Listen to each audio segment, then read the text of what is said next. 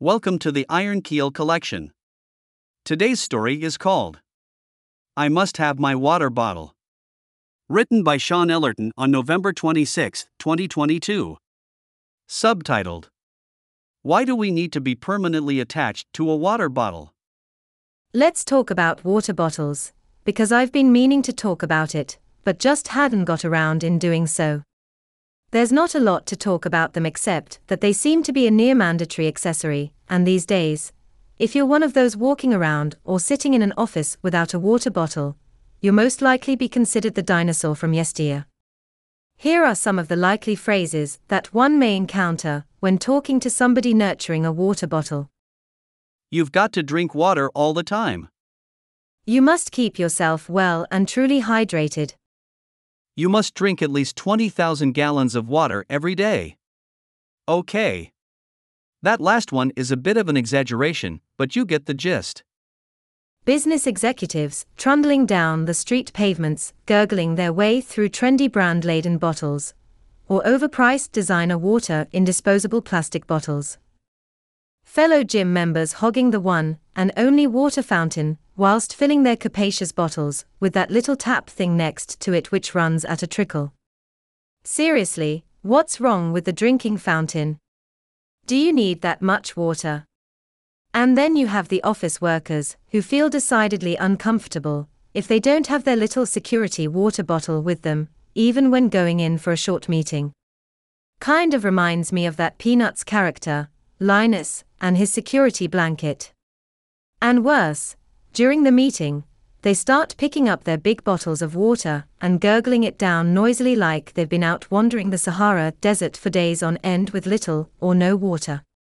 It's no wonder that the one item you can be assured that will be in a welcome pack for new starters in a company will be a water bottle. As for drinking fluids, is it really necessary to drink all the time? Surely, the human body can sustain itself without water for a couple of hours. Why this need to be in possession of seemingly permanently affixed bottles of water to our person is beyond me. Of course, there are many situations in which not having a water bottle is irresponsible. For example, when hiking, doing exercise in a location without water facilities, or traveling when no water is available. But we seem to like clutching on our water bottles much like a baby will clutch on his milk bottle. From cradle to grave, man will have one hand firmly attached to a bottle containing some liquid. Personally, I'd prefer whiskey, but that's another story. Call me old school, but I'm one of those guys who prefers to get a glass from the office kitchen and help myself to some cold filtered water. If there's a jug available, I'll fill that up and take it to my desk. When I'm thirsty, I'll decant it into my glass and drink it with a little civility and with some well-mannered deportment. Whereas, next to me, likely would be someone else swilling away noisily in an uncouth way through his grody-looking sports flask, much like drinking a yard of ale. All down his shirt are little spots of water coming through the sides because he just can't get enough water down him. It's strange that most office environments come kitted out with great glassware and filtered water, yet so many prefer slurping away from their smelly slimy bottles. Same thing happens on trains home from work. Predictably so, there'll be those who've just got to have their bottle or flask of water glued to their hand, slurping it away, in that almost signaling way to suggest that everyone needs to have a bottle of water to survive the day. Can't they wait until they get home? Are they going to die of thirst mid-transit from office to home? I think not. Then there's the kids' bottles for schools and extracurricular activities. Why do kids need to have water bottles whilst in the classroom? Wasn't this the whole point of the water fountain? You ask the teacher to be excused for a drink of water.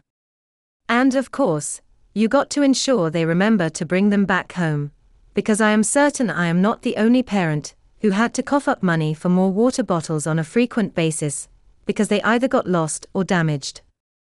Surely, a water fountain would suffice, but no, in our age of paranoia of germs and, of course, viruses, we don't like the idea of using drinking fountains, do we? But saying that, you know what it's like to wash an awkwardly shaped plastic drinking bottle. There's no way you can wash the inner lining properly unless you've got something that looks like a giant test tube cleaner.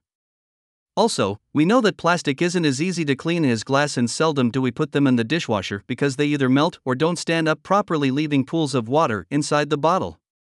Metal is better, but, then again, knowing that many metals corrode in time and without knowing the condition of the inner lining, this does not bode much better than plastic. As for the connecting pieces that go to your mouth, how many people diligently clean these to a high standard? Not many.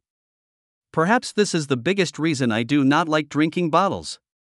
They're often quite unhygienic and a paradise for germs.